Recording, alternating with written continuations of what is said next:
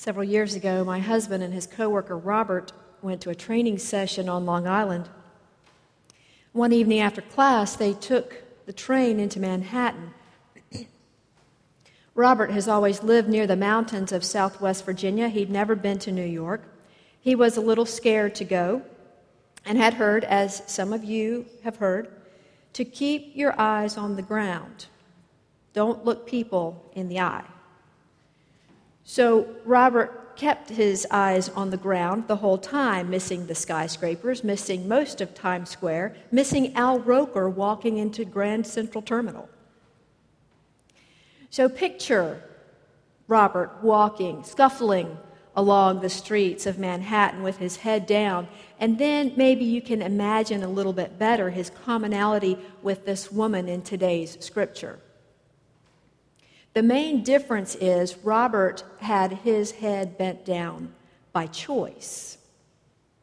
This woman in the scripture passage had no choice, and she had had no choice for 18 years. If this story happened today, she would have been bent over and quite unable to stand up straight since 1992. She's so used to this physical bondage that she doesn't even ask Jesus to heal her. She appears to have come to the synagogue to listen to him teach. When Jesus sees her, he also has a choice about what to do with his head. He could easily turn it back to the listening crowd and continue his teaching. We are told that he came to proclaim the good news of the kingdom of God. So would it not be better then to talk to the many who are willing to listen than to change the life of just one person? Let's jump back to the 4th chapter of Luke, when Jesus was in another synagogue at Nazareth, where he grew up. In that synagogue, Jesus took a scroll from the prophet Isaiah, and he read a scripture passage which he was ready to fulfill. The Lord has sent me to proclaim release to the captives and recovery of sight to the blind, to let the oppressed go free. Those were the words he read to the people in Nazareth. And so, perhaps remembering his mandate, Jesus chooses not to turn back to the attentive crowd. Instead, his eyes zoom in on this one woman, and he follows that look at her with a 3-step healing.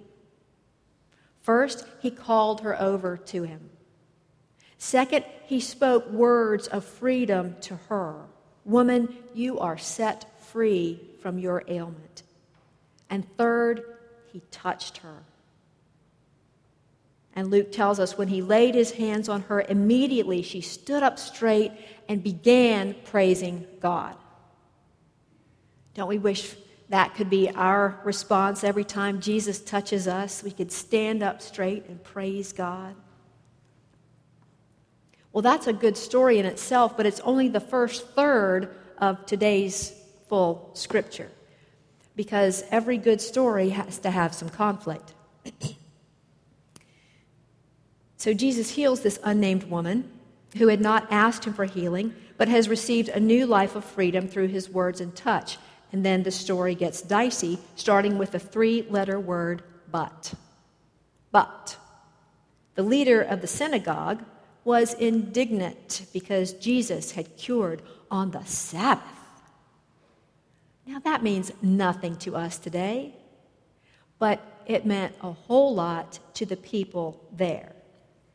Leaders need rules. We all know that. Leaders need to set boundaries so that followers or employees do not step too far out of line and cause problems. Little problems have to be handled with rules so they don't turn into big problems later on. Many of us have heard of the feud between the Hatfields and the McCoys from West Virginia. Anybody know how it started? With a hog. It started in a dispute over a hog in 1878. That dispute led to a 12-year war, which resulted in the deaths of 3 Hatfields, 7 McCoys, and 2 outsiders. Small problems get large. So before others begin thinking it's just fine and dandy to start breaking the rules, this leader of the synagogue pipes up. Excuse me. Instead of taking it up with Jesus directly, he keeps saying to the crowd. It's kind of an interesting way. It's like he's saying to this person, and then he's saying the same thing to this person. He's saying, there's 6 days on which the work ought to be done. Come on those days and be cured, and not on the Sabbath day. The law said that people with a health crisis can be healed on the Sabbath. People with a health crisis can be healed on the Sabbath, but not people with a frog in their throat, not people with a chronic illness. They can't come on the Sabbath to be healed. They have to wait for the other 6 days of the week. The Sabbath is a day set aside for the Lord, and nothing should interfere with that day. Ironically, a main focus of Sabbath is the deliverance that the Jews had from oppression and slavery in Egypt. Deliverance from slavery. Here in the synagogue on this Sabbath is a woman in bondage, and yet she should not be delivered from someone with the power to help, with the help of someone, with the help of Jesus. So you can start seeing the crack in the logic of the leader of the synagogue. Jesus sees it. He doesn't answer gently. He says, "You hypocrites!" Oh, smooth. "Does not each of you on the Sabbath untie his ox or his donkey from the manger and lead it away to give it water?" So, yes, the Sabbath is a day set apart for the Lord, but just like we need water, the livestock needs water, and you will do the work of untying your animal and leading it to water. Feeding the animals which God has entrusted to us is a holy act. It's appropriate to do something to care for them every day, to care for the animals. Jesus takes a typical rabbinical tack and argues from the lesser truth to the greater truth.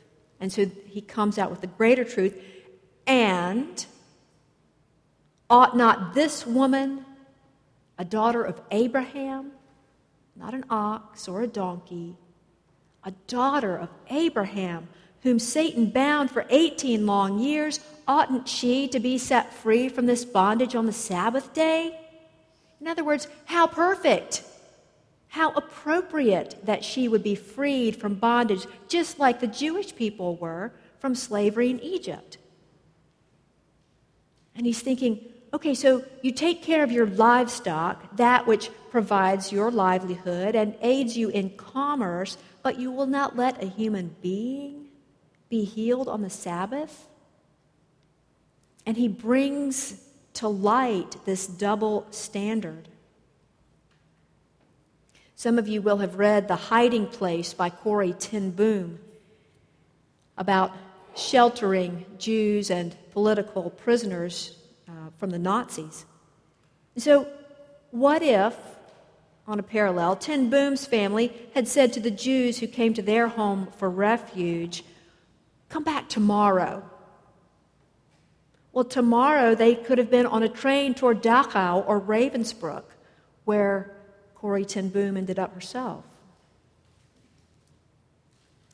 Instead, Jesus indirectly announces, today is the day of freedom. Today, every day can be a day of freedom. And when Jesus said these words of freedom, verse 17 says, all his opponents were put to shame, and the entire crowd was rejoicing at all the wonderful things he was doing. So, two responses. One group put to shame. His opponents were put to shame. The others rejoicing. At the beginning of the story, the woman was the one who was bent over. Now she has straightened up, and Jesus' accusers have their heads bent in shame.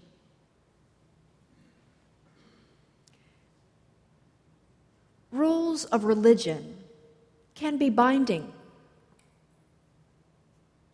Which of the rules of religion do you find binding? Sometimes in the name of religion, we judge people we have no right to judge. Sometimes the church limits people from using their gifts and talents. Sometimes the church unknowingly offends people who are searching for grace and truth and who are disappointed, confirmed in what they expect, when they find self-centeredness in the church instead of Christ-centeredness. About a month ago, Anne Rice, an author famous for her vampire novels, wrote this on her Facebook page. For those who care, and I understand if you don't, today I quit being a Christian. I'm out. I remain committed to Christ as always, but not to being, quote, Christian or to being part of Christianity.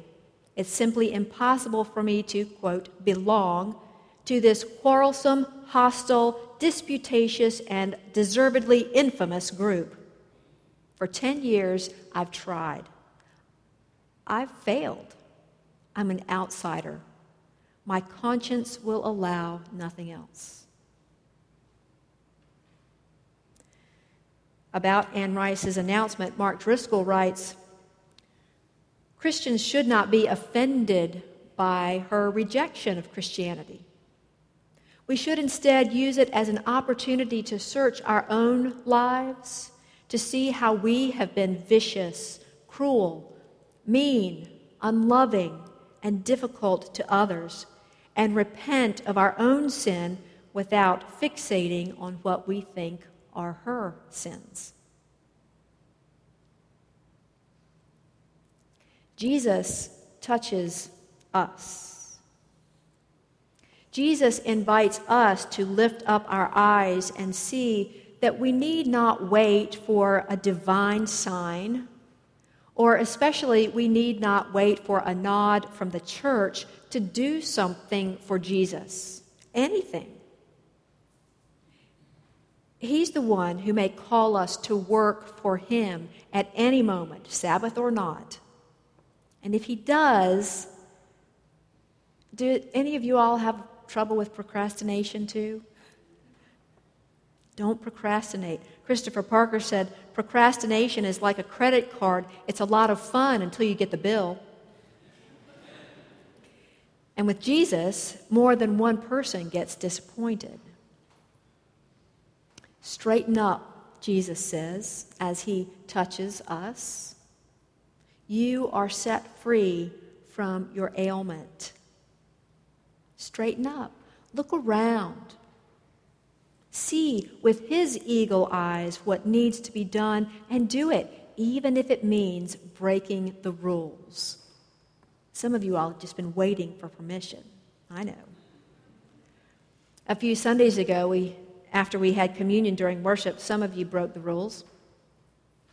You took a plate of bread and a tray of full communion cups out to the sidewalk right by Campbell Avenue. Yep, religious rules were broken that day. One man must have known church rules because he at first declined the offer of communion, saying he hadn't been baptized. Oh, there's a rule. You've got to walk the aisle, right? That's our Baptist tradition anyway. That's our rule. You've got to walk the aisle. You've got to embarrass yourself enough to come down the aisle to the front of the church, profess your faith in Jesus Christ. Not only that, you have to go in a pool of water in clothes that aren't your own and get dunked in the water, and then you come out just like you've come out of the shower with completely wet hair. Foolish, right? It's not foolish. But those are our rules, that we have to go through this process before we can do anything with a communion tray besides pass it to our neighbor and maybe take a whiff as it goes by. You told the man that if he believed in Jesus, he could take communion. Whether he had been baptized did not matter. You rule breakers. I can call you rule breakers, but I can't call you hypocrites. Not like Jesus did to those leaders in the church, in the synagogue. Because I think that's what Jesus would have done. I think Jesus would have taken his bread and his juice out on the sidewalk and shared it with others. Except he would have used real wine. Often we are bound by our rules and traditions, but as one commentator said, rules do not regulate God. I really like that. Rules do not regulate God. Reaching out and offering compassion to others is never against God's rules. People are waiting to be surprised with Christ-like compassion from the church. From the church. There's no need to wait for the Sabbath to be over. The sooner, the better. People want to be healed today. They don't want to wait. The power of healing, God's power of healing, can work through us. We have Jesus' power to go and touch someone on the shoulder. Maybe you say, stand up straight. I will share your burden.